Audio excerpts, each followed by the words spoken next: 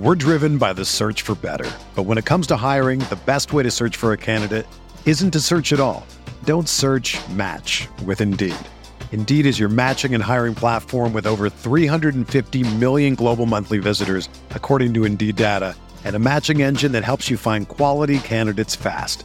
Ditch the busy work. Use Indeed for scheduling, screening, and messaging so you can connect with candidates faster. Leveraging over 140 million qualifications and preferences every day, Indeed's matching engine is constantly learning from your preferences, so the more you use Indeed, the better it gets.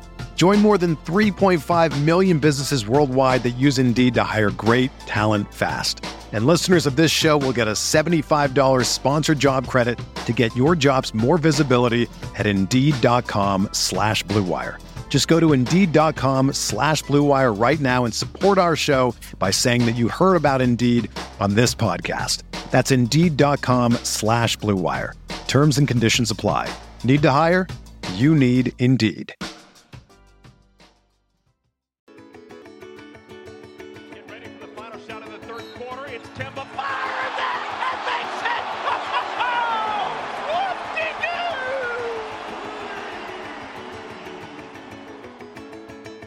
You're listening to BuzzBeat Radio, your premier Charlotte Hornets show.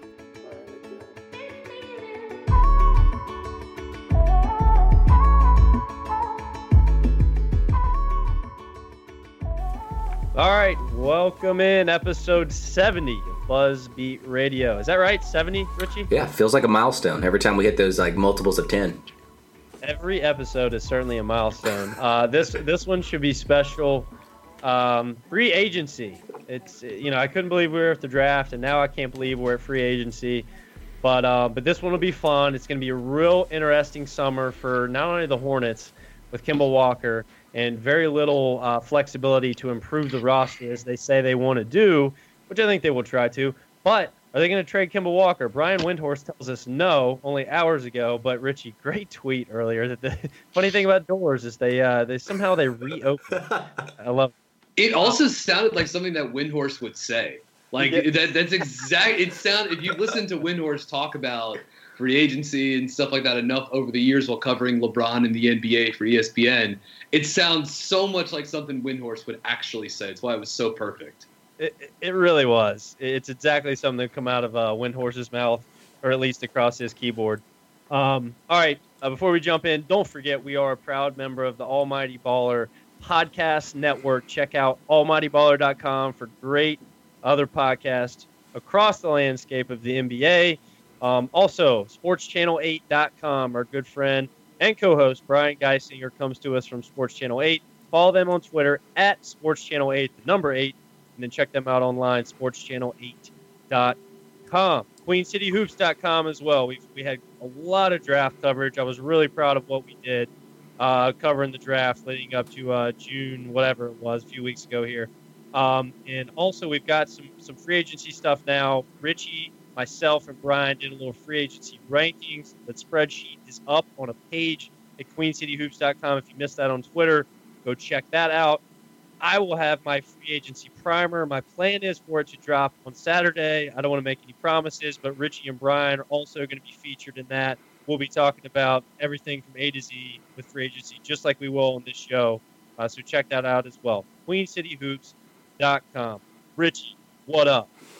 Not a whole lot. I was talking to you guys prior to this. They almost need like a NBA salary cap for dummies where it just gives you the bullet point list, because if you get into the nitty gritty of all this, it gets a little complicated at times. But I'm doing well. Good. Yeah, no doubt. It gets a little weird. A lot of Larry Kuhn FAQ reading. I thought I had this down last summer, at least was closer. And I told Brian before the show, I feel like I'm cramming and refine all over again. BG, what's up with you, man? I'm good, man. Glad to be back in. Free agency, it's a tough. It's a challenging time, maybe the most challenging time of covering a team, following the team, or whatever. But just want to say I'm doing well, and I did want to mention too. We had the Dwight Howard trade last week, a couple days before the draft. That was not the most celebrated trade, but it certainly had some advantages for the Hornets in the short term, one of which means the Hornets can actually participate in free agency this summer. And it's not just going to be, hey, they're going to dump salary. They've got a mid-level exception they can play with now. So selfishly, that at least gives us something to talk about, which is kind of cool. And no, I'm glad to be here for episode 70. This is our Trell Wharton episode. Are you guys getting that Panthers reference that I'm putting there? There you go. Right. Hey, there you go. Hashtag keep pounding. Shout out Panthers. Let's go. Yeah. But I'm good. I'm glad to be back. How about yourself, man? How are things? Oh, I can't complain. I'm in D.C. For a conference.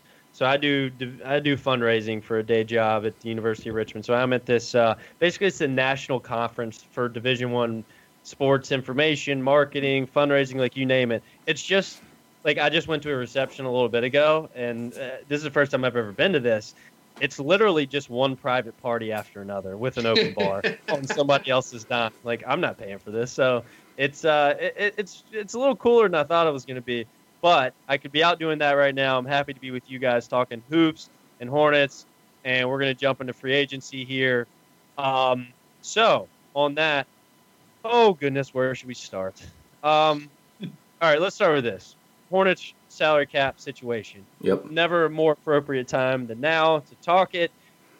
Quick synopsis on what we're looking at with the Hornets entering July 1st, which is rapidly approaching midnight on Sunday when free agency begins. Hornets right now, if you do not count the cap holds, which if you look at the spreadsheet on QueenCityHoops.com, I do not.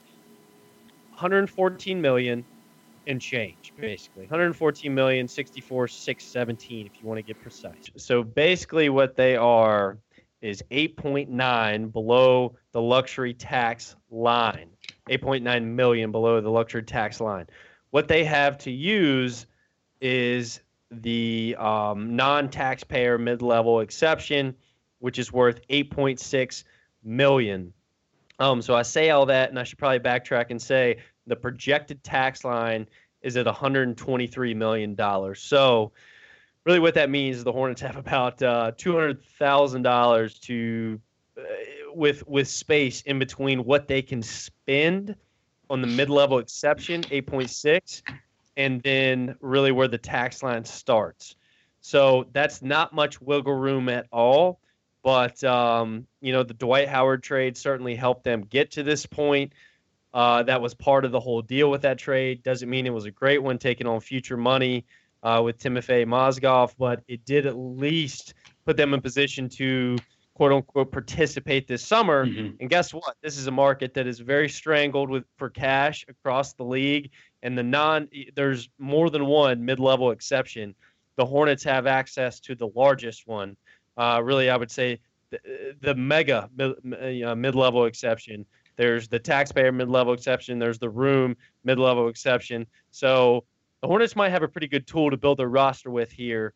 And where it starts is with the backup point guard position. That's 100% the number one priority for this team. James Borrego told the Charlotte Observer in an article that came out today via Rick Bonnell. So that's out there. The Hornets are going to plug that hole first, and how they do that will be fascinating. Now, on top of that, other things we're going to talk about is Treveon Graham.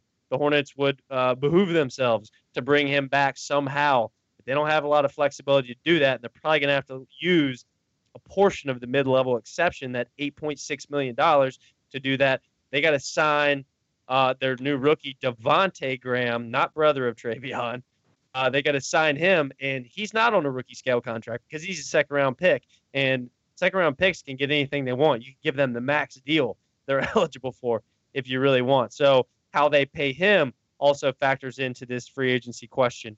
And then, will they go get a forward? Will they get a front court player? I personally think they need a power forward, but do they have the room to sign that kind of player? We'll look at that too. So last thing, and then we'll jump in. 11 players under guaranteed contracts right now. If you assume they won't renounce the rights to Miles Bridges or Devontae Graham, which they won't, there's 13 players. And then the backup point guard we talked about a little bit earlier, there's 14. 14 is that is what you have to have on your roster as a minimum according to league rules. So try to take all that in and not feel like your brain is already melting, as mine does and has been for the past 36 hours looking at all this stuff. Richie, throw it to you. Let's start with backup point guards. What do you just throw some players out here? I mean, who do you like? What do you think is realistic for the Hornets? I mean, we did this free agency rankings we put out on Twitter earlier today. But you throw us some names here that are in that group, and let's just go. Let's take it that way. Okay. The first player I'm going to throw out is Elfrid Payton. Yeah, I mean, just real quickly on Payton, he's an unrestricted free agent. Phoenix did renounce the rights to him after trading for him at the trade deadline, if I'm not mistaken, this past season. So, I don't think that he's going to get the full mid-level exception, the non-taxpayer, which the Hornets have access to. But I think he's totally in play for Charlotte. I think he's a good fit on this team because I think you have a Devontae Graham and a Kemba Walker, two smaller point guards, ball handlers, shooters, scorers, slashers. I think this team could use a point guard, a ball handler that can initiate the offense, that could maybe also be on the floor with one of those guys at times, especially Kemba at the end of games. I don't love Elfrid, but I think this is a guy that's totally within the Hornets' wheelhouse financially. I do think by the end of the day, Elfrid Payton could go for less than $4 million on the market. I agree. And a couple other things about Payton. Former lottery pick, big point guard, and he's just turned 24 in February, so he'll be 24 at the start of next season and for the majority of it. So there's clearly a lot of appeal with him too. Traded from Orlando to Phoenix on the day of the deadline this past year for, I believe, just a couple second-round picks. Put up some fine counting stats out in Phoenix, but overall pretty inefficient shooting from the floor and just overall not an amazing stint out in the desert, high turnover rate of about 19% and an offensive rating, according to Basketball Reference, of about 97 points per 100 possessions, which is not great. Did shoot 32% on threes and shot about 63% at the rim. It's a pretty good number, especially for a bigger guard. And again, I do sort of, I guess it's on a similar note to what we were probably talking ourselves into at MCW a year ago of a bigger guard that can close with Kemba. He can play on the ball, then he can move Kemba off the ball and run him off down screens and the flop action or whatever. I just think there are, and again, at the right figure, and that especially if you think, hey, maybe this guy can still balloon into something. And when he was picked back in 2014, I mean, there were a lot of people that thought this guy was Rondo Part 2. It certainly didn't help that the league has gone further and the league itself has become more shooting reliant, more slash and kick, and Payton has just never caught up with it. He's a sub 30% career 3-point shooter, which is bad, obviously. But I can see why he has appeal, both in terms of you think maybe he's got some upside, some potential, and he is a bigger guard that can defend some guys on the perimeter, can play next to Kemba to help close games. But he's not a stay away for me, especially at the right number. I just think there are better options to be had than Elfrid Payton. Yeah, there are. But if you're trying to maybe get two players with the MLE, maybe this is the route that you take. Go bargain bin shopping on someone like an Elfrid Payton, who is, like you said, he is a little bit different in terms of the way that the NBA is going right now. He doesn't shoot the ball well from deep in the low 30s, so that's a little bit worrisome. So he's going to have that same kind of mindset and build as MCW, but MCW didn't shoot 61% at the rim. He shot like 49%, so that's an upgrade right there. It is. Yeah, but just an interesting note. This guy is definitely a kind of Swiss Army knife type of player. He can rebound, he can pass the ball, he can defend. He can't shoot the three, but on the offensive end, you're going to see him driving to the rim a lot and getting to the rim. But he actually tallied 2 triple-doubles last year. 2 triple-doubles. That's more than Anthony Davis, more than Giannis, more than Chris Paul. Not saying that he's better than those players, but that's good to see that he actually tallied 2 triple-doubles last year. So he can do a little bit of everything. everyone that voted Westbrook for MVP in 2017 now thinks he's a better player than all those all-stars that you just named there, too. They all think Payton's better. We're going by the metric that triple-doubles are the best statistic in the history of basketball. Then, look, Elfrid Payton's better than Chris Paul. He's also a steals guy, too. Over 2 steals per 100 possessions for his career. And, look, he's still young. He's only 24, but he's got 300 games worth of NBA experience, which tells you, A, he probably is what he is at this point, but also B, at least you wouldn't be starting from scratch with having to play Devontae Graham as your backup point guard, which is something that we all know that they can't do. I mean, you guys talk about pairing him with Kemba, which I think is great, but also on the second unit, where you have Monk back there. Do we need somebody with height like an Elfrid Payton to kind of play alongside Monk? Yeah. Go ahead, Spencer. Yeah, no. I think that's a great point. And that's kind of what I was just getting ready to kind of bring up, like the Malik Monk dynamic and all this. Obviously, he can have some ball handling duties off the bench as well. And I think Borrego kind of addressed that in his piece with the Charlotte Observer today. But I think it's important. It's really important to start plugging some defensive holes in this backcourt. Like, I think the draft pick of Devontae Graham was great. I think he's a competitor. I think he comes right in, gives you something off the bench that is useful, and that's offense. You don't get a lot of defense from him. We already know what Malik Monk is on the defensive end. Pretty much a disaster at this stage. Kemba competes, but he has his clear liabilities on that end. The Hornets can't afford to get a guy that can't defend at least 2 positions with this signing, to me, in my opinion. Now, some people would say, hey, no, we need another guy that can come in and give us some offense, just run the offense. But to be a defensive component to this signing, and that's why I would seriously entertain the guy or entertain the idea of a guy like Elfrid Payton. Here's the other point I would make. The Hornets' number 1 priority in free agency is backup point guard. Okay? Mm-hmm. So they won't have the luxury of waiting out the market like some other teams will. What I mean by that is because it's the Hornets' number 1 priority, they're going to have to strike early. Likely, they may not, but I would guess they're going to strike early in free agency in trying to find a backup point guard, which means they're going to have to determine where the value is without seeing where the market falls. And that's difficult. That's really difficult to do. They did that last year with Michael Carter-Williams, and they guessed wrong. So they're going to have to guess again now with a guy like Elfrid, who, yes, gives you some defensive stuff. Great point on he's a steals guy, BG. Not a good shooter, though. And you're starting to talk about the same type of player, albeit far younger than MCW, but the same type of player that he was. Are Hornets willing to take that risk again?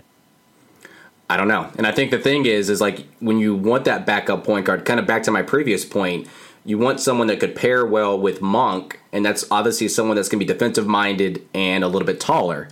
And, there's not – typically, I know this is kind of a weird generalization, but I don't know of a lot of taller point guards, defensive-minded, that also have a shot that are out there. So it's a catch-22 in that situation.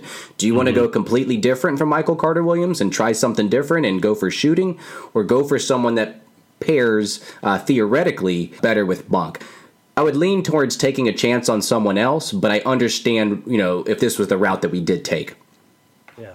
No, I agree. Yeah. I understand the concept of it, and I think it makes a lot of sense. And you can totally justify the sign of Elfrid Payton, and because of everything you guys have said, and because of his age, look, I would get excited, and I would think if you're the Hornets, what you're concerned on is really this year. But with a guy like Elfrid Payton at his age, if you're able to use a portion of the mid-level exception, maybe +1, and have some point guard certainty, at least for a few seasons, even if Kemba's not back next year. And not only do you have certainty, but again, you have a developmental player who's young, has been in some tough situations early on in his career, and maybe this is a second contract, get well kind of spot for him. And that idea intrigues me too.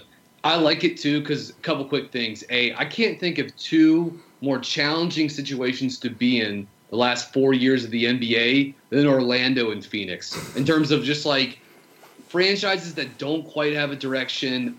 Rudderless probably in Phoenix.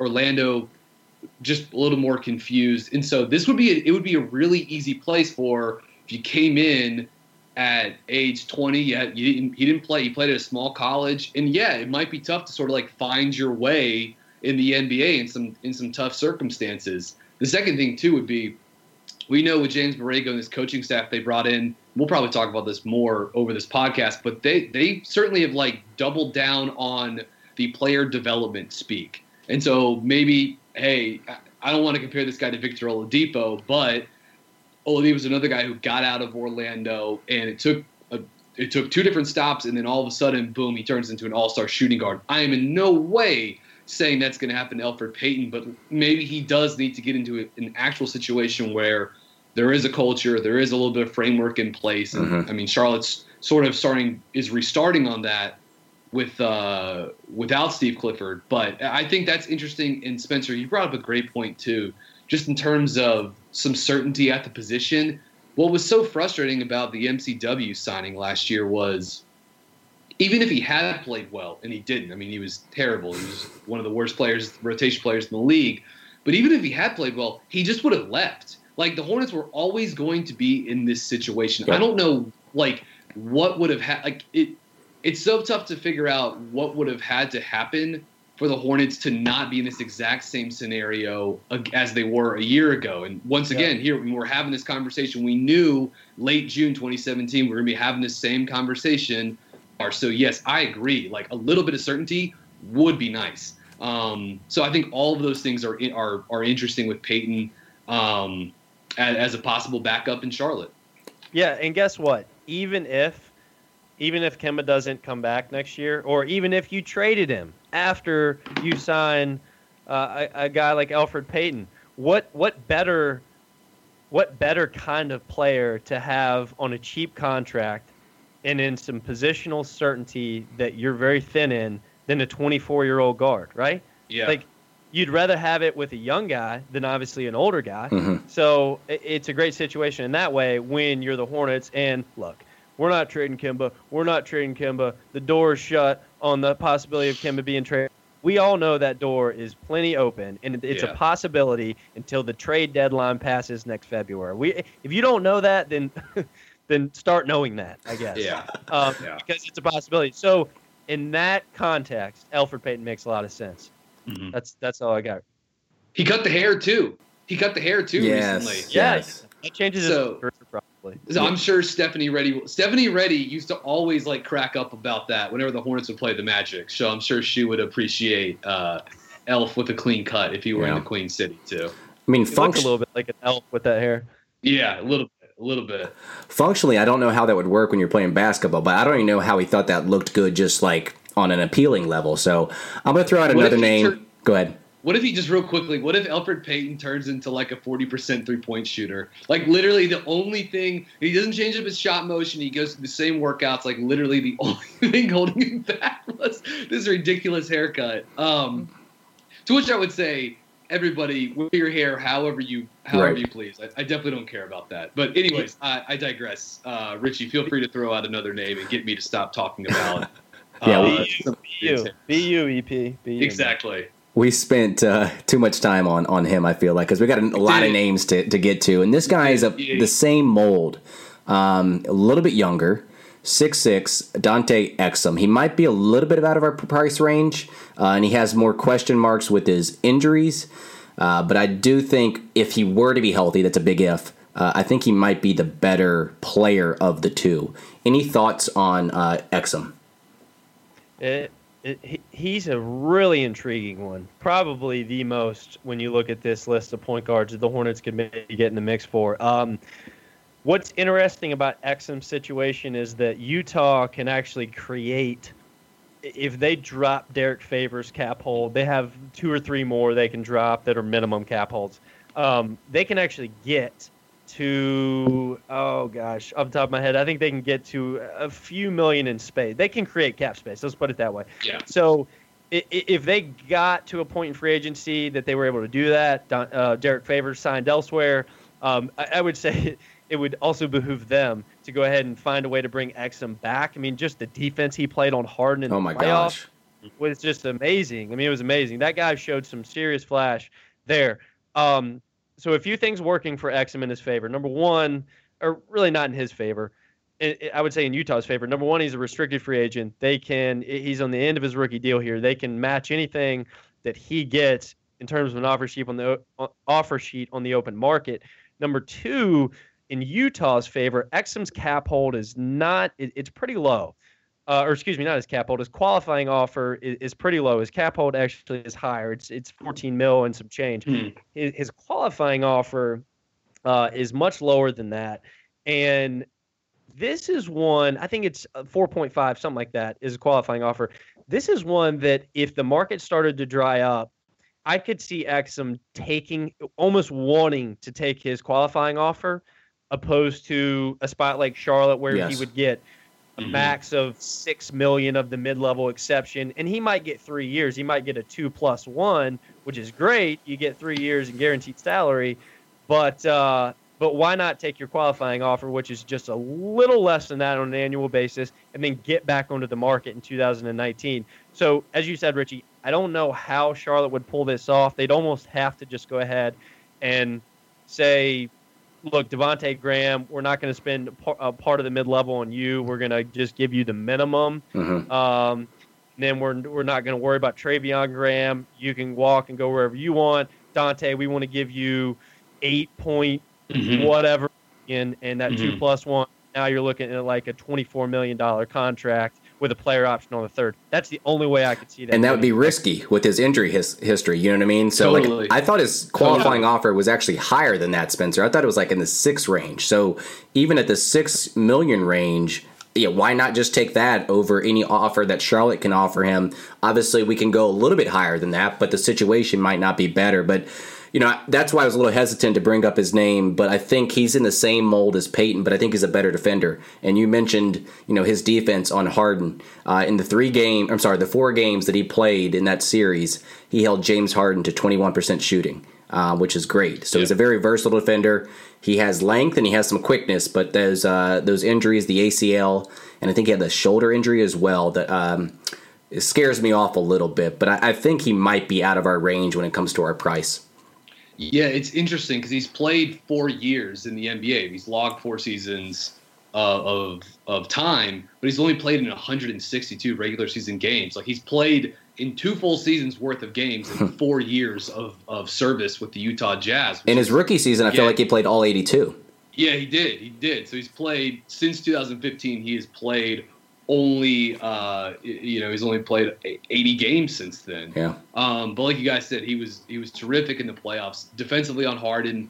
And I mean, Utah was just throwing stuff at the wall and seeing what would stick with some of their injuries in the playoffs. And Exum had some nice drives going to the hoop.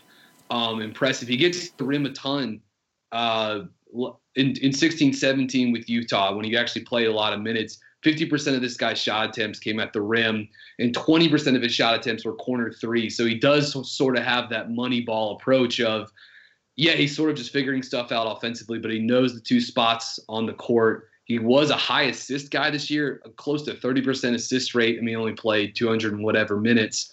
I sort of like him. I think I agree with you guys that I think he's either A, out of the price range, or B, he just comes back and plays on his QO in Utah and then hits 19. He's about to turn 23 in the middle of July, so he'll be 24 at the start of 2 NBA seasons from now. Still super young.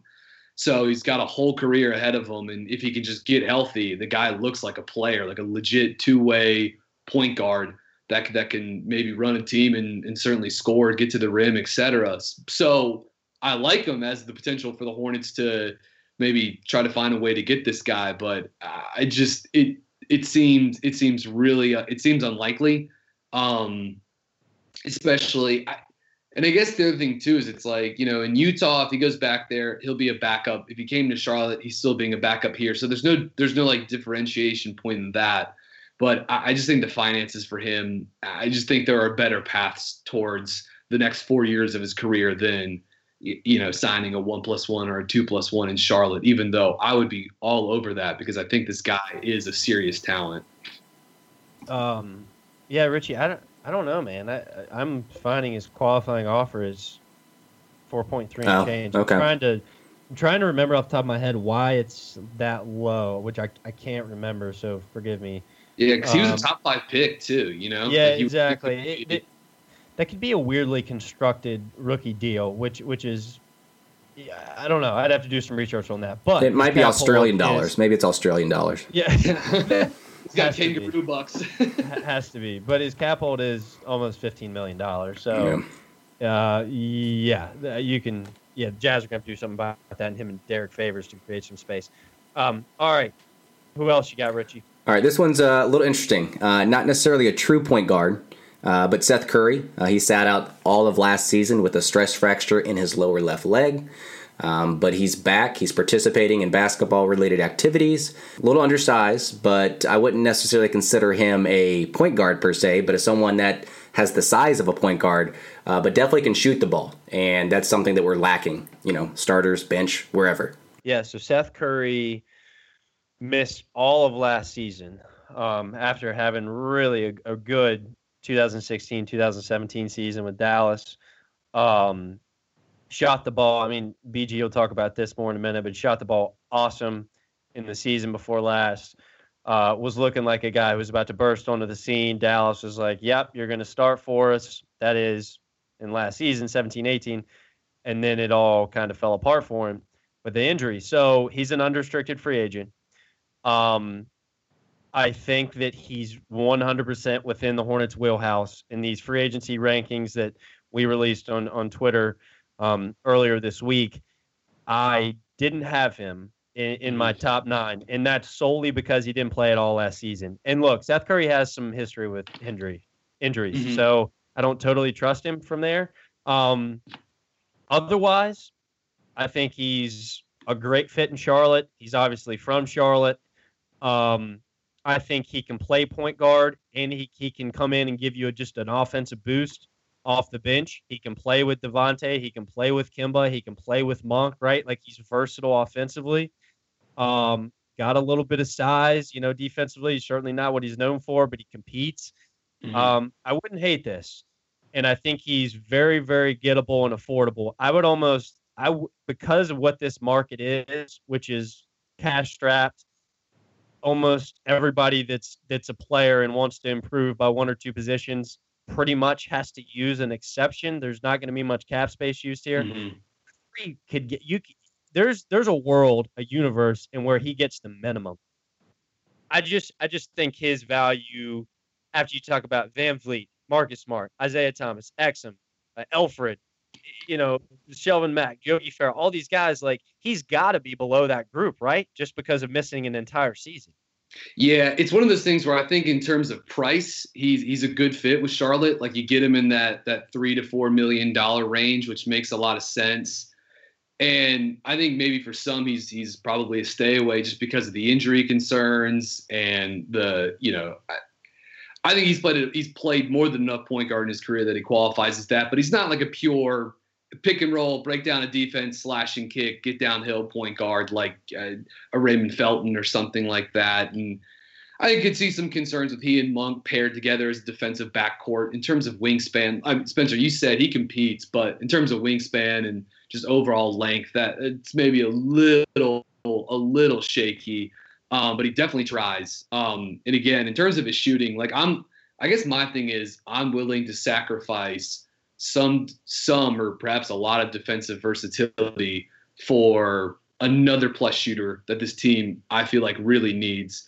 100% agree on that. Sorry, keep going. Yeah. I just wanted to butt my head in and say I totally agree on that point. And I think if you can find a guy that can not only give you a surplus of shooting, can also handle the ball, and is going to give you 100% effort on both ends when he's out there. Take that. What else can the Hornets ask for? Yeah, totally, exactly. And then as an aside, look, this is a team that certainly enjoys the marketing bonuses that come with some of these signees. Cough, Marcus Page, cough, like having Del Curry's kid come back to Charlotte as he's calling games. I'm sure they wouldn't hate either. But 43% on catch and shoot threes over his last 2 healthy seasons. So that is nearly 300 attempts, and it goes back to a couple of years ago in Sacramento and then 2 seasons ago in Dallas.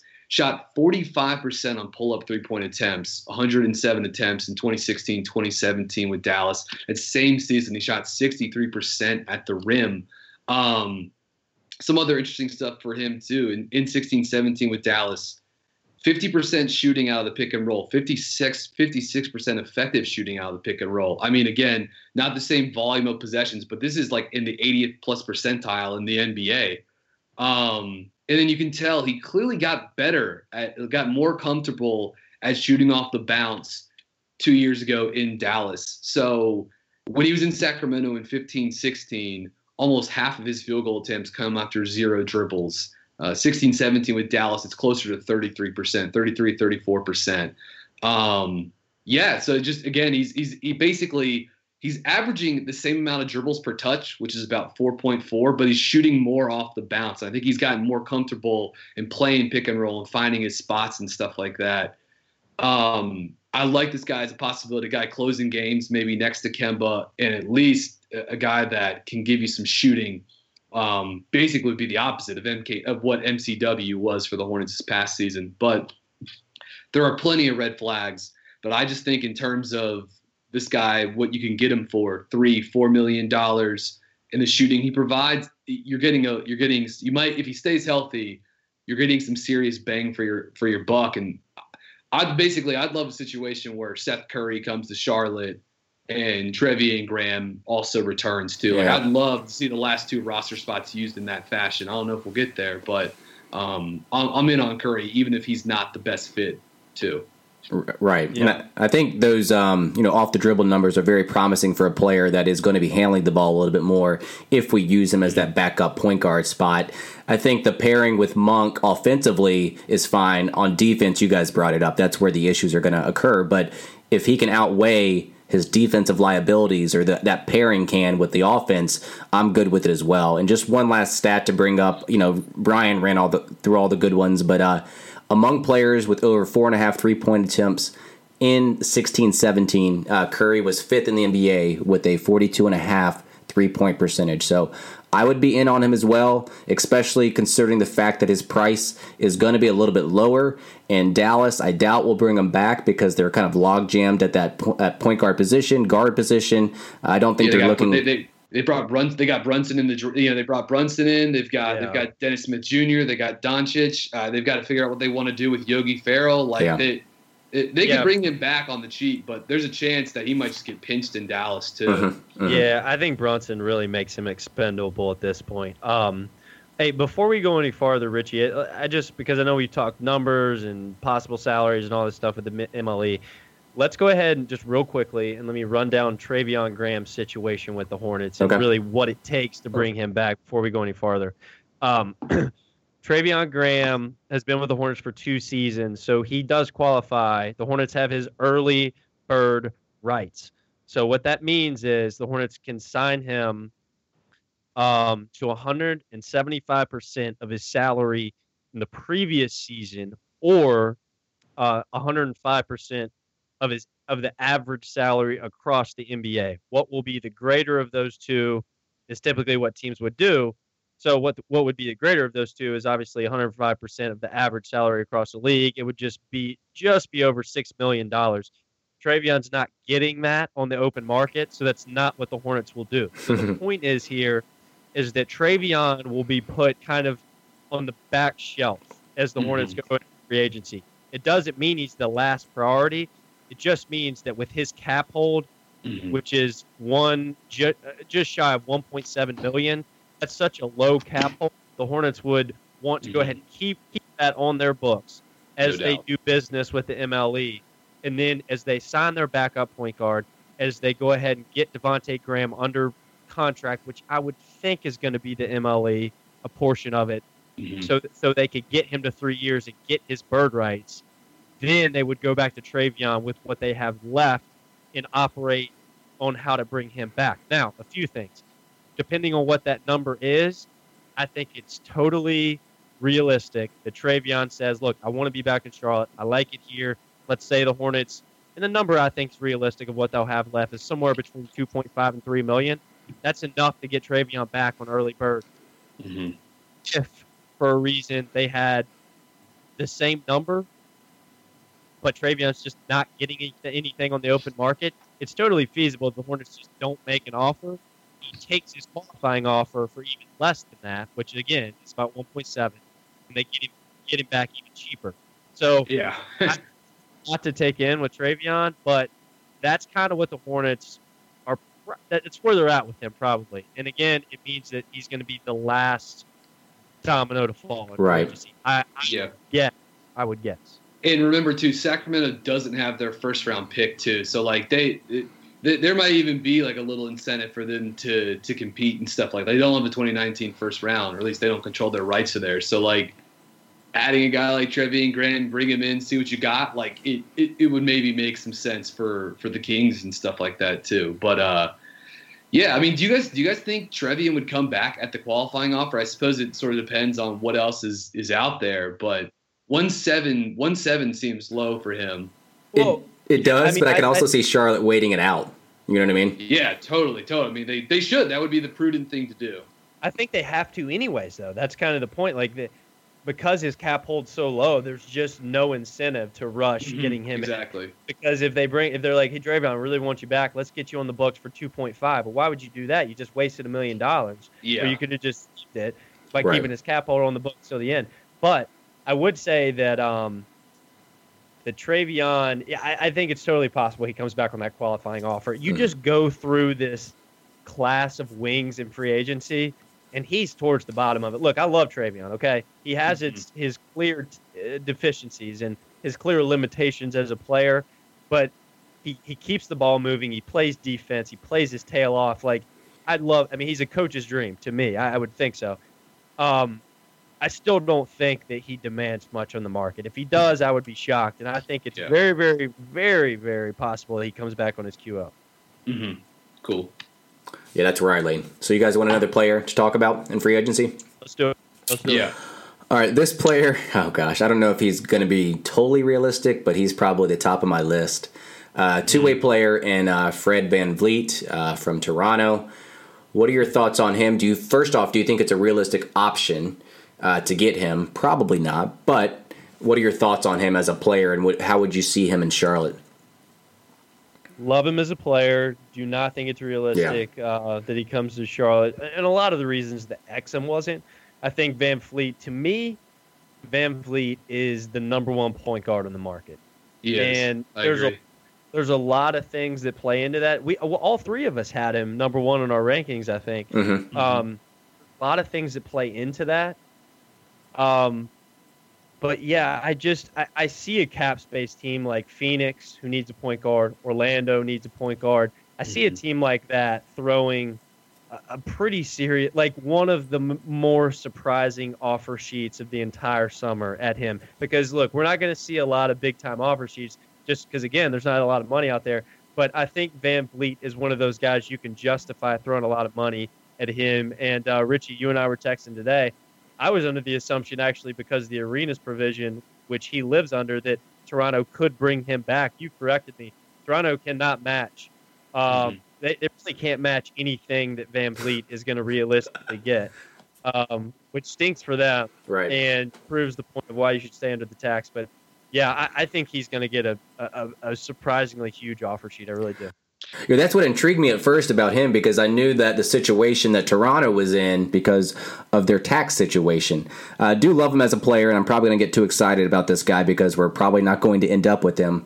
Just a two-way player. He is undersized. I would say, 5'11", 6 feet, but that definitely doesn't hinder him on the defensive end. Very, very much a pest on that end. Very fundamental. Knows when to help. Knows when to tag the roll man. Knows how to contest shots. On that end, he is definitely not hindered by his size. He's very much a dog on that end of the court. And on the offensive end, his size, might come into play a little bit, but he shoots the ball well from deep. Again, that's something that we need desperately on the Hornets team. And he's good in the spot-up situations as well. So I don't want to get overly excited about this guy, but this guy is definitely probably on the unrealistic side, but there could be a world in which we just offer him almost all of our MLE to try to get him. Yeah, there's a. I mean, I guess it's one of those things. It's like, would the Hornets be fine with playing at 14 players and then just throwing the full MLE at this guy? But why would you want to do that? You could probably make more money and go be a starter somewhere else. You know what I mean? Mm-hmm. And yeah, everyone fell in love with Fred VanVleet this year, and rightfully so. I mean, Richie, like you said, undersized defensively, but he's got that, his teammate in Toronto, he's got that Kyle Lowry approach to when bigger guards try to post him up, where it's like, it's like the Chris Paul's got this too. It's like an affront to his manhood that you would try, and he just defends his ass off. In those situations, but it's going to be tough for Toronto too, because you think of one of Toronto's key strengths this year was the bench, and he was the best player on that bench unit for them. Raptors are plus 52 in over 1,500 minutes with VanVleet on the court this year. 45% on spot-up threes, 42% on threes overall, 36% on pull-up threes, and on catch and shoots in general, 66% effective shooting. I mean, he was sensational for the Raptors. The lineups with he and Lowry on the court together kicked ass. It's a huge blow for the Raptors, and DeLon Wright better be ready to make another jump for them, or they're going to be hurting coming off the bench this year. But I hope it's not Orlando, just because it's just sort of like a depressing basketball situation there right now. But yeah, no, I don't think he's a realistic fit for Charlotte, unfortunately, because he's awesome, and you just think of the ways Toronto used VanVleet and Lowry. You could do the same thing with Kemba and VanVleet, but those are dreams, not realities. Yeah, and not to be the final buzzkill and throw water on everything with VanVleet, because I think he's made a lot of fans among Charlotte Hornets fans here since free agency buzz started picking up. But it's not only VanVleet. It's VanVleet. It's Marcus Smart. It's Dante Exum. It's Shabazz Napier. I'm looking at some other restricted free agents. Yeah. The Hornets kind of can't afford to tie up their cap space with an offer sheet to a restricted free agent that might get matched. Mm-hmm. Because if one of these teams felt like just being mean, then they would just sit and wait and tie up the Hornets space, and all of a sudden on July 13th say, oh, hey, we're going to match that. And now there's nobody left. So that's an important point to keep in mind with the Hornets. And that's why a guy like Elfrid Payton, going back to him, an unrestricted free agent, makes a lot of sense. Why don't you just go ahead and do this, or Shane Larkin, or Shelvin Mack? Why don't we just go ahead and do this, take him in, he's unrestricted, we can get him on our books right now, and we can keep doing business. So that's another thing to keep in mind with these restricted free agents. Yeah, that's definitely a nuance when it comes to free agency in terms of the restricted free agents where you have to wait. Player that you just mentioned, kind of want to touch upon briefly, is Shelvin Mack. I think that he is an experienced player.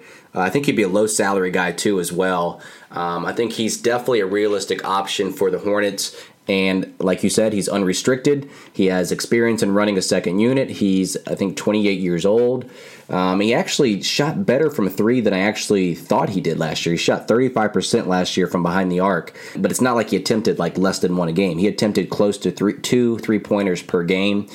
And he also shot an impressive 66% inside the restricted area, which is very good for someone of his size, which is always a change of pace from MCW. Like I said, he can't make a layup to save his life. So what are your thoughts on Shelvin Mack? He doesn't really wow me by any means, but definitely a realistic option and someone that we could probably get lower than some of the other names that we might have mentioned.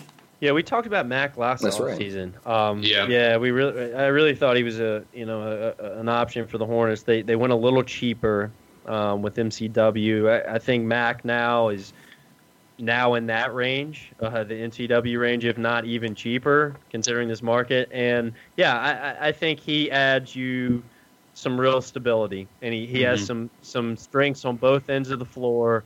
Known more of a defender maybe than some of these guys. Richie, you said he had one of his better outside shooting seasons of his career last year. There's nothing to get super excited about with Mack, but he certainly adds you some stability and a veteran presence. And Shelvin might be one of those guys. He's at the point of his career.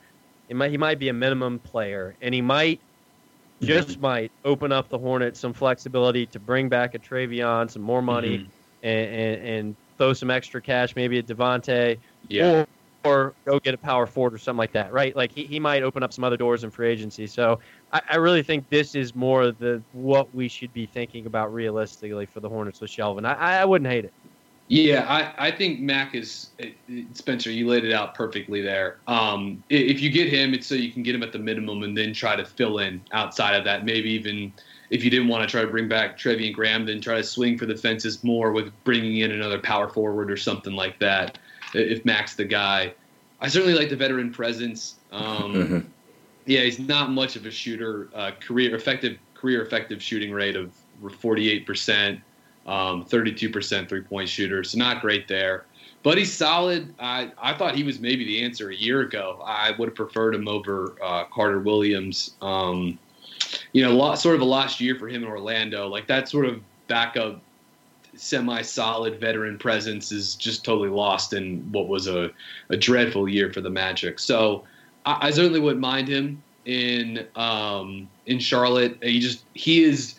Of all of these guys we're going to throw out, I feel like he's the lowest variance player in terms of what you're going to get from him. There's no real sort of like upside or long-term potential, but there's little risk. You know what you're going to get with Shelvin Mack, which is he'll play 60, 70 games and he won't turn the ball over. He'll hand out some assists and maybe make a shot every now and then. And that's kind of why I mentioned him last of all the point guards I threw out, because he is going to be someone that is going to have a lower salary, which Spencer just mentioned. Maybe we might have more money to go after a power forward or someone else in free agency to kind of round out the roster. So do you, Spencer, have any names in terms of power forwards? Because I'm done with my list of names here. All I have with point guards.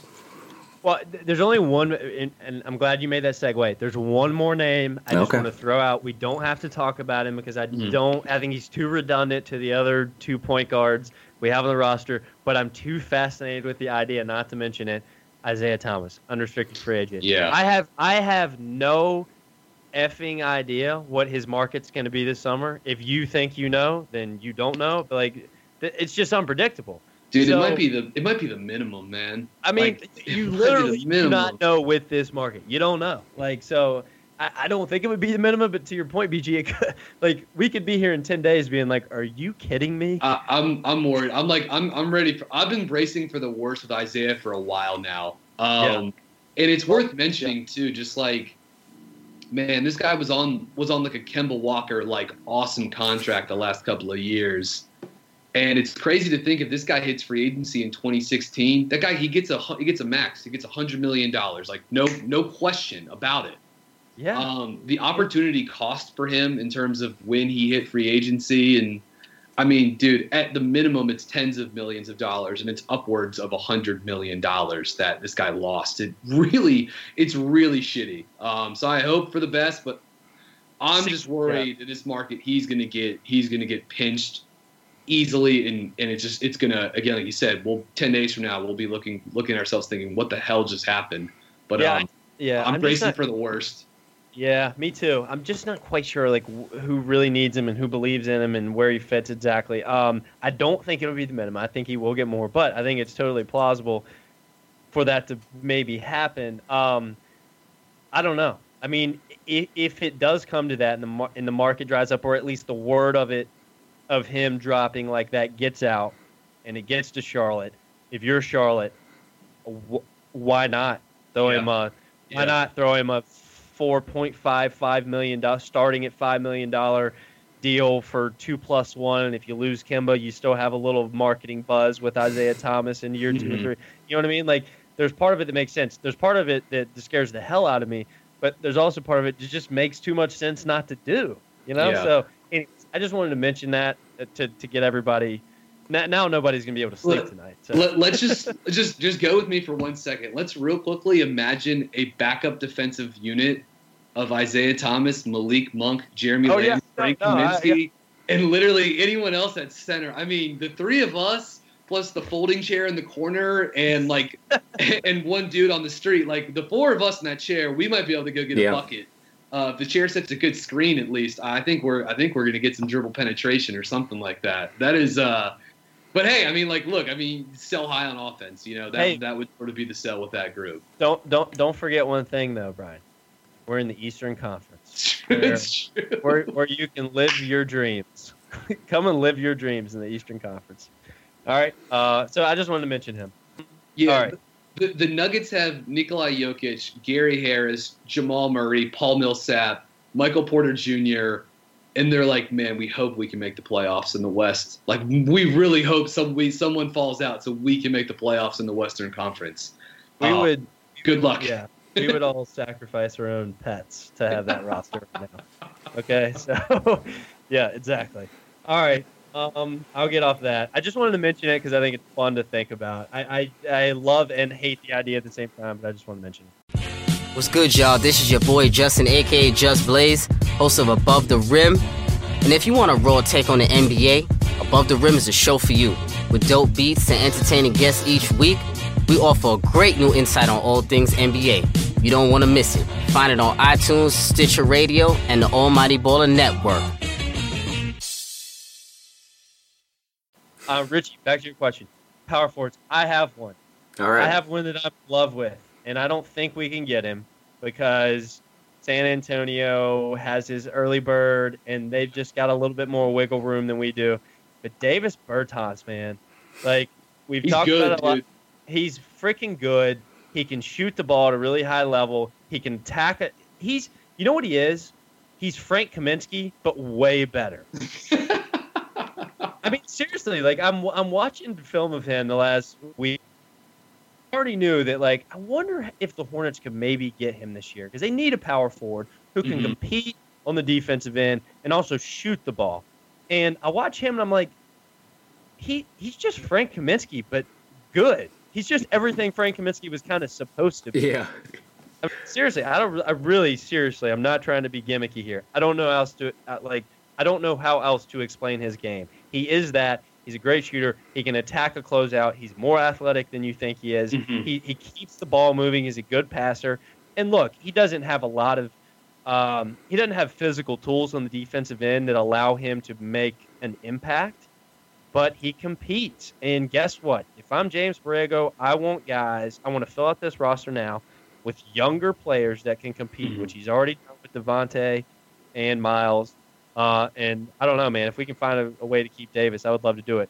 But San Antonio's got more flexibility. Yeah, do it against Purdue and Northwestern, Bertans, if you want to draw those Frank Kaminsky comparisons, all right? Do it against Ohio State on a Wednesday night in February if you want those Kaminsky comparisons. But no, I've been a fan of this guy for a while now. I don't remember I'm blanking on the guy's name, but 2 summers ago in 2016, the guy that came on to do the Dunked On preview for the San Antonio Spurs with Nate Duncan it was right before Bertans' first season with the Spurs, and he was talking him up. And yeah, there's just a lot to like with this guy. 61% effective shooting off the catch, which, like Spencer said, he uses to be a closeout feeder.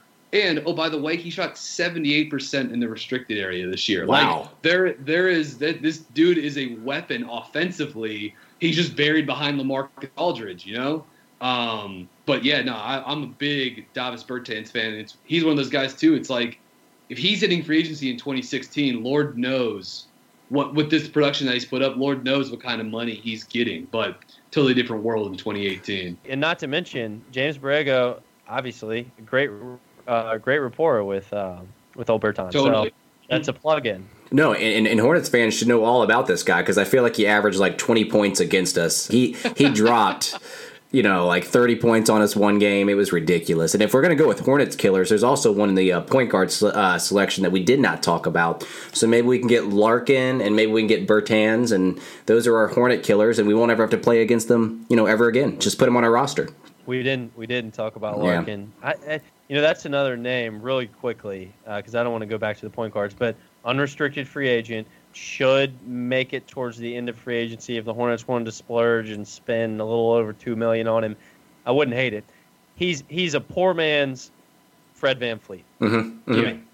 Yeah, he competes in the same way. Doesn't have all the things that VanVleet does, but I don't know that he's that far behind.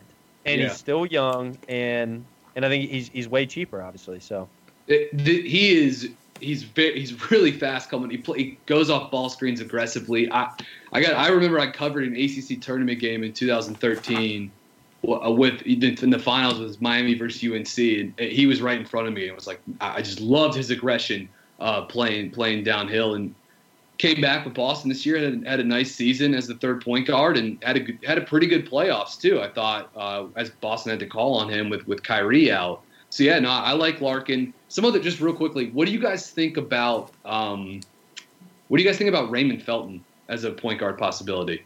I know we sort of moved on, but what do you guys think about that? He's kind of like a Mac in a situation where he's going to be an experienced player that comes in and runs that second unit. He probably is a better player than Mac, or maybe a player that gives you a little bit more upside. I know upside is not really a term that you can throw out with a player like Felton of his age, but I'd be okay with him, just like I'd be okay with Shelvin Mack. Yeah, I just wouldn't love it. I mean, number one, I don't know what Raymond Felton has left. I know he showed a little juice last season in Oklahoma City. Played 82 games, too. Which is crazy to think about. He shot the ball fairly decent. I don't have the numbers right in front of me, BG, but I'm pretty sure he actually had a pretty good shooting season. 39% three off the catch, 35% three overall. Yeah, not bad at all, considering his career, which is not known for a shooter. Totally. I don't know. Felton, you couldn't play him for long stretches. I'm not sure he could play with Devontae or Kemba.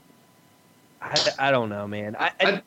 To me, that's not the kind of player the Hornets should be targeting for that backup point guard role. I think, and it's one of those things where maybe he and Kemba are too small, but he played with Westbrook a lot last season in Oklahoma City. Again, I know that's different because Westbrook is taller, and the guy's made out of like nitrous oxide and granite, you know what I mean? But the Thunder were really some of their best lineups, especially once Roberson went down, were with Felton and Westbrook together. Again, I'm not trying to compare apples to oranges, but damn near 112 points per 100 possessions with Felton and Westbrook on the court together in a lot of minutes. I think he is more in that Matt comparison, and he's smaller, and who knows how much he's got left in the tank. He just played 82 games in year 15, right? This past season. Wow. So, pardon me, year 13. Year 13. He was the 05 draft. So who knows? Anyways, I'm intrigued by. I'm a little intrigued by Raymond, and I could see it maybe being as a possible homecoming of sorts too. Played at UNC's from South Carolina, etc. So I think Felton makes a little bit of sense as well. All right, let's play a really quick game because we got to get moving. We need some. We got some Twitter questions we need to get to. I'm gonna throw you guys. Let's see here. 3. All right, I'm gonna name in 2 different groups of 3. I'm gonna name 3 power forwards, and everybody's gonna pick one. I'll start us. And here's how we're going to play this game. I'll preface it this way. The likelihood is that Hornets address point guard first in free agency, okay? Then they maybe they paid Devontae Graham his minimum out of the mid-level exception, okay? So now let's say they've paid $3.5 to $4 million mid-level exception. Devontae the minimum around $800,000. So now they're sneaking up on $5 million in the mid-level. So they've got the minimum-ish to throw, maybe a little bit more, to throw at a power forward. All right, so I'm going to give you some minimum power forward guys, groups of 3. You get to pick one. Rapid fire here. Here we go. First group: Jeremy Grant, Scott, and I'm not going to say his first name, Bielitsa from Minnesota. I'll go first. Mike Scott. Rich. I'm going to go Jeremy Grant just because he can switch between the 4 and the 5, and he has a little bit of potential of shooting the ball. Yeah, I would pick Grant too. Although I like Bielitsa's shooting, a little stretch to the front court, and a little bit of play, maybe good passer too. But I would take Grant. But I don't know if you're getting. I know we're trying to go rapid fire. Scott's probably the one guy that I think you could actually get at the minimum, as opposed to those other 2 guys. Yeah, I still think there's a chance with Grant, but I see your point there, BG. All right, minimum. All right, this is group of 4. Just because I can't leave one of them out. I'm sorry. Ilyasova, Josh Eustace, young kid from Oklahoma City, restricted. Both of those are restricted. Not sure that either one of them gets matched. Cunningham unrestricted, Tolliver unrestricted. This answer might surprise you, but I'm going 33-year-old Anthony Tolliver. Ooh, I think I'm going to go Tolliver too, just mostly because I like the stretch. He had a great 3-point shooting season last year at 33 years old. But also, I just wanted the Tolliver tweets to come back with the E backwards as just a 3. Do you remember those? Those are like the good old Bobcats days with the people being like Tolliver with a million exclamation marks with the E in Tolliver as a 3. So he would be my guy. I was literally about to say, sorry, Richie, and jump in here in a second. I was literally about to say, I thought when Tolliver was like draining triples from everyone on the floor, whatever year that was for the Bobcats, I swore at that time I thought, man, this is a great way to go out for that guy. This is a great way to go out. And here we are in 2018 being like, give us him back. We want him back. Yeah. I don't know. That had to have been 6 years ago, right? Yeah, it feels like it. Feels like it. Years ago, maybe? Was he on that 14 playoff team? I don't know. Regardless, I'm blanking now, but I thought he was on that 14 playoff team. So, I mean, it was at least 5 years ago or whatever. I can but tell yeah. you, there's a fact out there, and the fact is, at that time, I seriously thought that guy was like 38 years old that season. He's looked at this age since he was at Creighton. Like, legit. Like, he just always looked like this. But sure enough, Anthony Tolliver, 45% on catch-and-shoot threes last season at 4.5 attempts per game. I mean, getting them up and not thinking twice about it, and fucking half of them were going in, too. It was amazing. Yeah. It's awesome. All right, Richie. Well, just to be different, I think I'd go Ilyasova. I think he's a little bit of a chucker. Like, he gets the ball, he shoots, he doesn't care where he's at, on the floor. But he's still something that we would need, shooter. Tolliver offers that as well, and he's probably a little bit more solid, a little bit more level-headed. But I'd go Ilyasova. All right, good exercise. We just want to run through all those real quick. God, the Anthony Tolliver stuff got me fired up, man. Now I'm ready to go play a game. God. Dude, his NBA.com picture, he just looks so sad in it. Like I'm like cracking up looking at Anthony Tolliver because he looks 52 and like someone ran over his dog that day, like in this picture. It's amazing. But hey, that guy stayed in shape and he's made a great career for himself. All right, Richie. Let's you want to read out these Twitter questions for us? Yeah, but let's keep this kind of brief, rapid fire. We can go a little bit more into detail if you feel like you need to, but tons of questions, which we love your participation when we send out those tweets about Q&As. But a couple of questions on MKG, so I'm going to read them both because they basically pertain to the same thing. At Purser NBA says, MKG is getting a lot of trade talk on Twitter. What kind of package would he return? Best case scenario.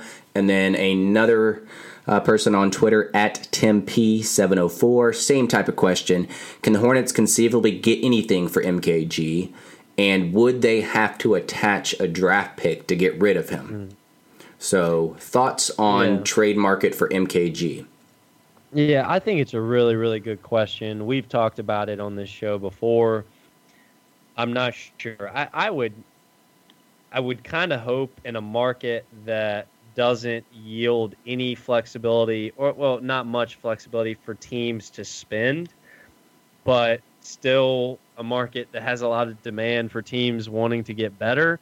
I would hope that the equivalent of all that means that a guy like Michael Kidd-Gilchrist would have some value in a trade situation, and you wouldn't have to attach a pick to it. But you're not getting positive net value here for him. You're getting a situation where maybe you save a few $1 million and you get a player who you feel like plugs from a skill set perspective, plugs a few holes that are more important than maybe the one he delivers. If all that makes sense.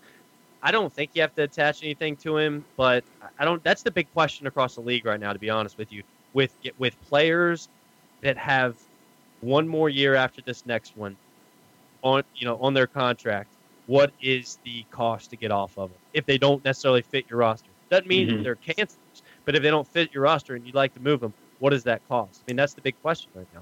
Yeah, and you got to remember MKG, $13 million this season, player option for $13 million in 1920. I mean, I suppose there's a small chance he would not pick that up. He'll just be 25 or whatever, so maybe slightly more than a small chance, but I just don't. I have no clue what the rest of the league thinks about Michael Kidd-Gilchrist, which makes it almost impossible for me to forecast what the trade market looks like for him. There were only 2 players in the NBA this season that were 6'7" or shorter that played at least 800 minutes of basketball and took fewer than 10 three-point shots.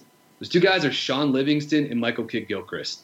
And Livingston makes sense completely in the scenario that he's in Golden State.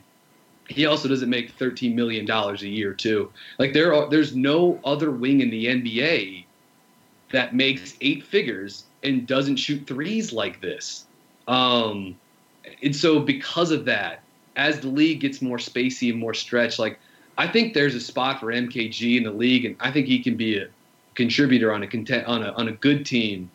But the situations they're unique. Like it's not every team that can use Michael Kidd-Gilchrist. It's like maybe a third of the teams in the league could use this guy, and how many of those teams actually have space and the desire that would actually want this guy? Like I just don't know, man. I really don't know with Kidd-Gilchrist. It's very hard to gauge what his value is out there, and I think a lot of people just think of MKG as a guy with a hitch in his shot. I feel like that's all they think about with MKG. But I do think that he does have value out there. I do not think that it would be necessary to attach a pick for him, and I'm okay with MKG being the best player in the trade, like you said, Spencer. We're probably going to have to lose some value, but the situation with him is so difficult next year, considering the fact that he does have a player option of $13 million, which he's going to pick up. Like if I had to put money on it, I feel like he's going to pick up that player option at $13 million. Seems likely. Right. So I think it's also dependent on our plans with Kemba. If we plan on keeping Kemba,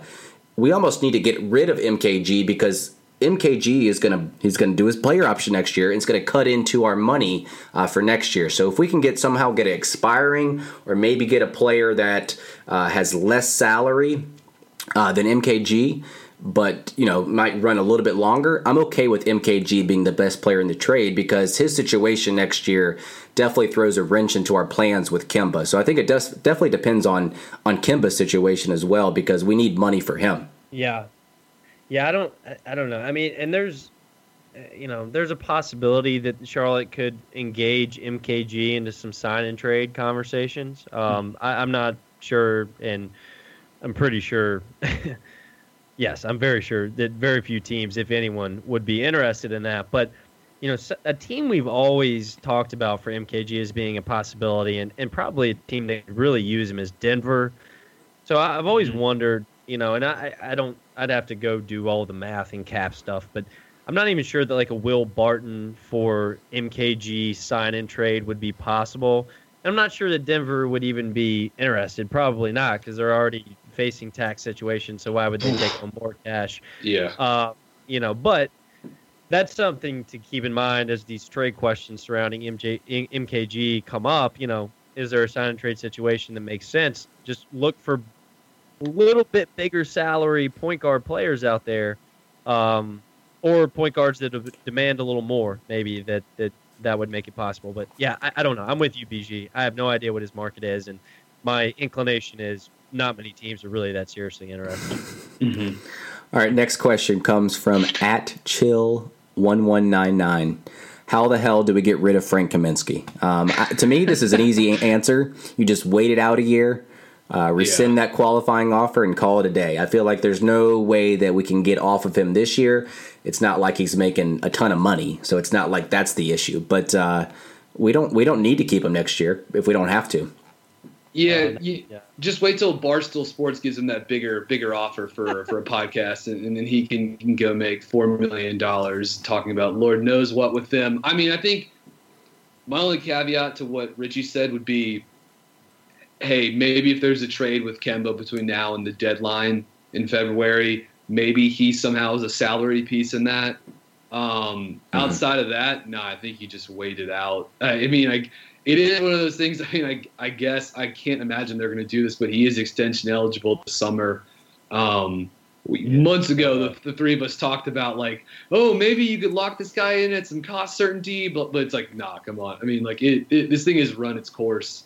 And yeah, I mean, I think it'll either end in as a trade piece or 2019 free agency. Yeah, it's the best question in the game. for the Hornets right now is how you get rid of him. And I don't know. If I was the GM of this team, I would have sent him into space. If there's anyone out there willing to just take him long ago, 12 months ago. But I've got a story about Frank Kaminsky that I can tell you guys, not to tease the listeners here, but I can tell you guys off the record here. But let me just tell you I'll tell all the listeners. The synopsis of the story is Frank Kaminsky is as much of a turd as you would think he is. And I can't wait for this guy not to be in Charlotte anymore, not to be ugly. And I doubt he listens to this. And if he does, then you can take this to Barstool, Frank, and we can talk about it there or whatever. But it is the best question in the game. We got to get rid of him. If he wasn't on the roster right now, this free agency period this summer would be very interesting for Charlotte. Yeah. Let's just leave it at that. Yeah, that's true. I think, and again, it's not like when he leaves, it'll be some huge number coming off the books, but I just think like the collective sigh of relief from everyone that follows this team, covers this team, is a fan of this team, etc. I think everyone will be on the same page with it. I don't think there's anybody left in like the Hornets offense breathes more with Frank Kaminsky. Like he's still a lottery pick. Like give him a chance. I think everyone has sort of like reached the end of the line here, except for the team because he's under contract and they can't be. Yeah. Right. All right, we got two more questions here. The second to last one from @Benjamin C. Ferris. Does Jim Borrego change the starting lineup outside of Dwight next season? So not an off-season question, but a question about next season in terms of lineup changes. Just briefly, I'm going to say that I think, I guess the default starting five, I guess is what he's referring to, is be Kemba, Batum, MKG, Marvin, I guess Cody, if he's healthy, that would be the default starting five. He's asking if he thinks he's going to tinker with that a little bit. And I would say, not to read too much into his press conference, but he seems like a guy that's willing to adapt, willing to change things on the fly, something that we've kind of given Clifford a little flack for, something that he didn't do in his tenure, kind of predetermined lineups and rotations as well. So I don't know if it necessarily he'll change the starting five, but I do see him tinkering and experimenting with a couple of rotations. There's a lineup out there, tons of lineups that we would like to see, but I think the default starting five probably is going to be the one heading in to the season. But who knows? He seems like a guy that could change it. Yeah, I don't. That's a good question. I haven't given it a ton of thought. I don't think it changes much. I don't think it changes at all. I think the one spot it could change in is the power forward position. I don't expect it to, but we talked about it. If you bring in a guy like Anthony Tolliver, a guy like Dante Cunningham, or an Ersan Ilyasova, somebody like that.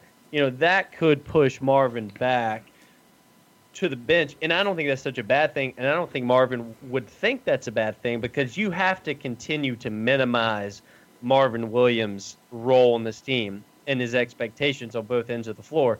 So if he's the second unit guy who spaces the floor offensively in the corner and is the spiritual leader for the second unit on the defensive end, and just that spark of veteranship, I think that's fine. But it all depends on who they bring in this summer. I do not expect a guy like Miles Bridges to be ready to start. I would say that. I agree. And it's one of those things you said earlier, like they need to be able to dial back Marvin's minutes a little bit. And an easy way to do that is move him to the bench, right? I think there's a non-zero chance you see Hernan Gomez start at center. I mean, Cody's going to be the day one guy, but I could see, depending on how Hernan Gomez plays, I could he finished the season well for Charlotte, so I could maybe see him getting some minutes in the starting role. And who knows with Cody's health too. Yeah, like you said, I don't think Miles Bridges is ready to start from day one. I think this is really, really unlikely, but if they went let's just say they go the Shelvin Mack minimum route at point guard or Ty Lawson or some other minimum guy there, just whomever else they could maybe bring in at the four. I mean, Davis Bertans, we don't think that's happening, but hey, what about Kyle Anderson from the Spurs, a guy that is boys with James Borrego? I don't think the Hornets, again, if Frank Kaminsky was gone, I think you'd have the money. So short of that, I think it'll mostly stay the same. But I think we can agree that he probably will tinker with it a little bit more than Clifford, at least his rotations on the fly. Last question, and this is a very heavy question, so I'm not really sure why I saved this for last. Would like to hear your thoughts on the best packages for Kemba, given that we take an outlook of getting the most of him rather than letting him walk. He's heard deals of including Sexton, and deals including possible Ingram. I don't know if I've heard that one out there. That'd be amazing if we got Ingram back. But he also talks about maybe attaching Batum. Is that a possibility? So this Kemba situation is so interesting to me because of next season's books. Like that's the dilemma to me in terms of the roster next year. I think we're only going to have 11 rostered players, so we're still going to need 2 or 3 more to fill out that roster. And if one of those players is Kemba in his max deal, if you're deciding to keep Kemba, you're going to be well into the tax. So the dilemma is you either trade Kemba or maybe you try to trade some players other than Kemba, MKG, a Marvin. Lamb, I guess, is off the books next year. But players like that. So what are your thoughts on any packages, realistic packages, that you think could be made for Kemba? I'll start with the attaching Batum to Kemba theory. The only team that can do that, just because of salary matching purposes right now, that's interested would be Cleveland. That's literally the only team that, I've gone through this. The only team that would be interested in also match salaries is Cleveland. Okay, so moving on from that, the only other team I really think would be seriously interested, well, there's 2. Phoenix, I think, would be interested. And I like their group of young players more, but they just traded one of their future first-round picks away. Unprotected. Their Miami 2021 unprotected pick to get Mikal Bridges in the draft. So I think that's probably out. I don't think they're going to trade us another first-round pick. And then Orlando is the other one. And maybe, just maybe, because they have a collection of interesting young players, at least a few, they're the team that I think hasn't been talked about a lot with the Kemba sweepstakes. Sweepstakes is probably a strong word. But the Kemba hypothetical trade scenarios, they're the team that hasn't been talked about enough, but really, really, really needs a point guard and has some first-round picks in the future that'll probably worth something. That's just my guess. And if they were willing to say, hey, we'll give you, I don't know, name your young player, maybe Terrence Ross for salary filler. I'm not sure what his salary is for sure. God, and I think he's at 11. I think he's 11. Okay, so how about this? Yeah. How about Terrence Ross and Orlando's unprotected? You pick 19 or 20 draft pick, unprotected, for Kemba Walker. I would do that in a heartbeat if I was Charlotte. Mm-hmm. You know what? I think Orlando should consider it. Yeah, Orlando has all of their picks, by the way, too. They have all their picks. And if my computer could refresh, Terrence Ross is heading into the last year of his contract. He'll make 10.5 next season. Perfect. The salaries fit. Yeah. Terrence Ross, we save a little money. Look, if you want an extra, we'll throw you a second-round pick if that helps the pain, because you're not sure if you'll keep Kemba. Nah, don't do that. Don't do that. God, could you? If that's what it takes to get an unprotected first-round pick from Orlando, right? I'll do it. Right, because you know that pick's going to be high. Yeah. It would be amazing to see Kemba, Biyombo, and Steve Clifford reunited with the Magic too. Like that would be absolutely priceless. Forgot about Biyombo. Let's go. Yep. I mean, look, I'm not saying, but I'm saying the deal makes a little bit of sense for both sides. Yeah. Mm-hmm. And then the one that I threw out the other day, now that the draft has passed, but what about Sexton and Clarkson for Kemba? Is that not enough for you? No. I mean, Sexton is your first round pick. That's so you're not getting a pick back, but that is your first round pick. To be honest, I was literally thinking about this today. It was like a psychoanalysis on myself about how I view assets in this league. Mm-hmm. And once it's an actual human, it's not a player. It's not an asset. It immediately decreases in value. As soon as you drive the car off the lot, man. As soon as you drive the car off the lot. Exactly. But That said, I would still do that trade right now. And I know there's some fans that will listen to this and say, you're crazy for taking Clarkson's salary and then Colin Sexton for Kemba. But look, you're not getting much for Kemba on just 1 year guaranteed, no matter where you trade him, because there's just no guarantees that he's going to resign in that spot. I would still do that, but I would rather do the Orlando deal, the hypothetical deal we just talked about. I would be a little, it's one of those things, the draft happened a week ago. If you talked to me that same situation a week ago, which you probably sent us a group text, Richie, I was probably wanting to talk turkey on that one. I think I would still be interested in it. Sexton gives you 2 lottery picks. So you basically got 2 shots at the lottery. Now they're later in the lottery, but that maybe increases the odds a little bit that one of those guys is going to develop and turn into a good player, a plus starter, all-star, like however you wanted to describe it. It's not easy to find these guys, but maybe you increase your odds of doing that a little bit more. And you've got his bird rights. You've got all the advantages that come with, if Colin Sexton turns into a super duper star, then you've got all these advantages for keeping him on your books and on your roster for a decade or whatever. So I think I would do it. It would give the franchise like a clear cut. It would sort of cut the umbilical cord on, what are we like this old arc with Kemba, and it would just give them, at least there would be some more direction and a little bit closure in terms of like, what the hell are we doing in terms of team building? Because now it's, you're trying to wear 2 different shoes at the same time. Yep, that's a great way to put it. Exactly. That's the title of this episode. That's the title of this episode. And you don't have the surplus of assets to do it. You know what I mean? Like, you're not Boston. You can't do it you can't do it like they've been doing. Like, you're not them. You control your own picks. So like, if you want to build through the draft, like it's how there's one way to do it, basically. That's so well said, BG. I mean, it's perfect. That's literally in this free agency primer that's going to come out. That's my first paragraph. Basically, paraphrased is, you're trying to do 2 things at once here, and you're confusing your fan base, and you're sending one message, but it's also very clear that you're listening to offers about Kemba Walker. Anyways, I just think to end this whole Kemba Walker trade hypothetical conversation, I would do the Colin Sexton, Jordan Clarkson trade, but because I would want the flexibility and I would want the extra first-round pick in the cupboard moving forward, for any other deals that might come available to me, I would want that extra first-round pick over a player now. And I know that sounds fickle, because I was just talking about a few weeks ago how much I like Colin Sexton. But again, you automatically lose.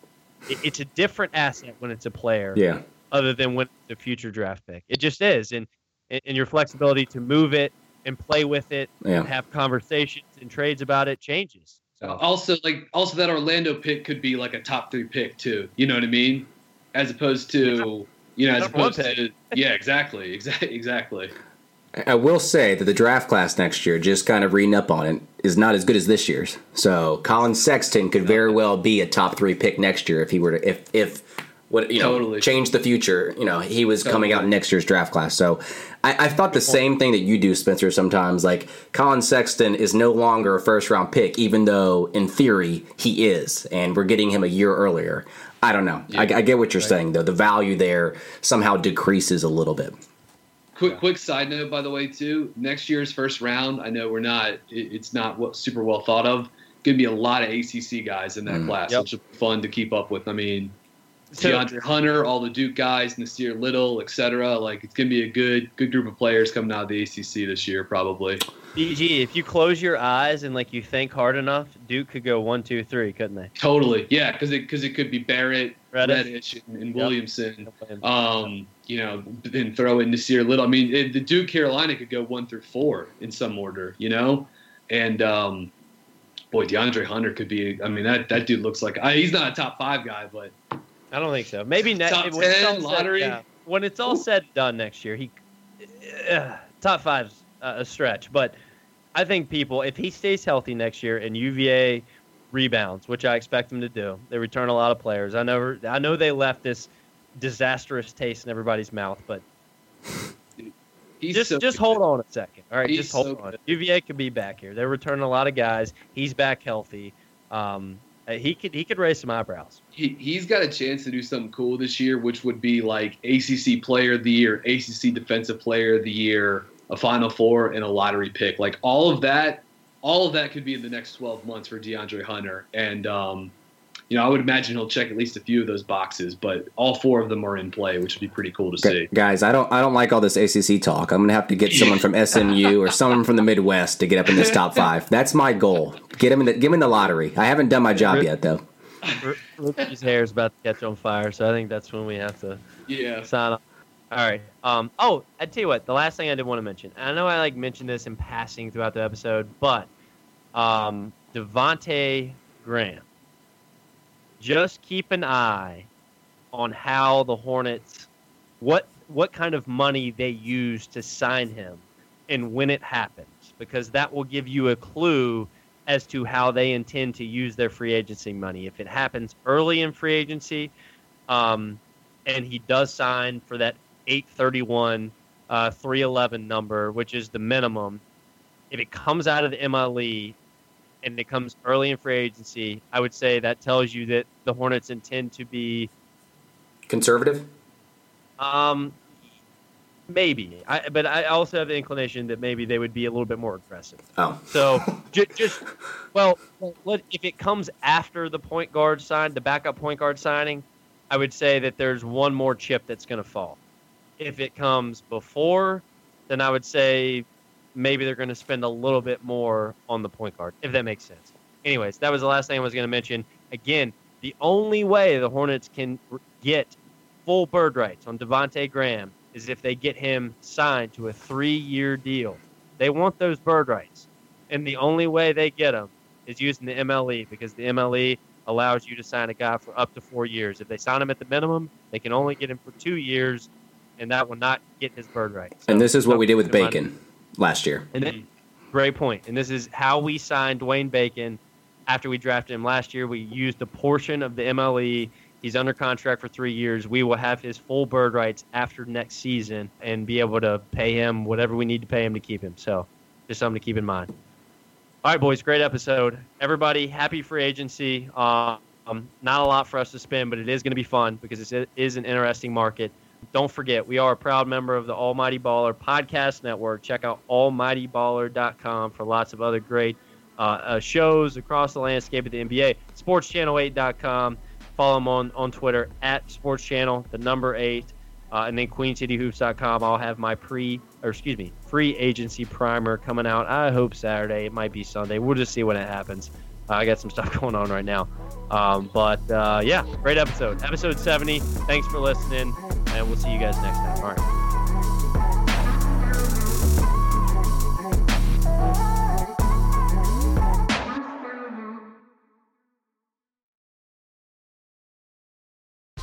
Whether you're a world-class athlete or a podcaster like me, we all understand the importance of mental and physical well-being and proper recovery for top-notch performance.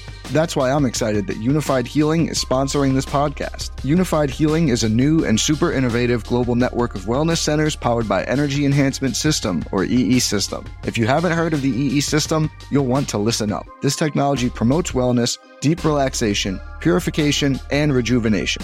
In hundreds of locations across the globe, access to a center is easy and affordable. Interested in experiencing the EE System technology for yourself? Go to unifiedhealing.com/bluewire to learn more and find a center near you.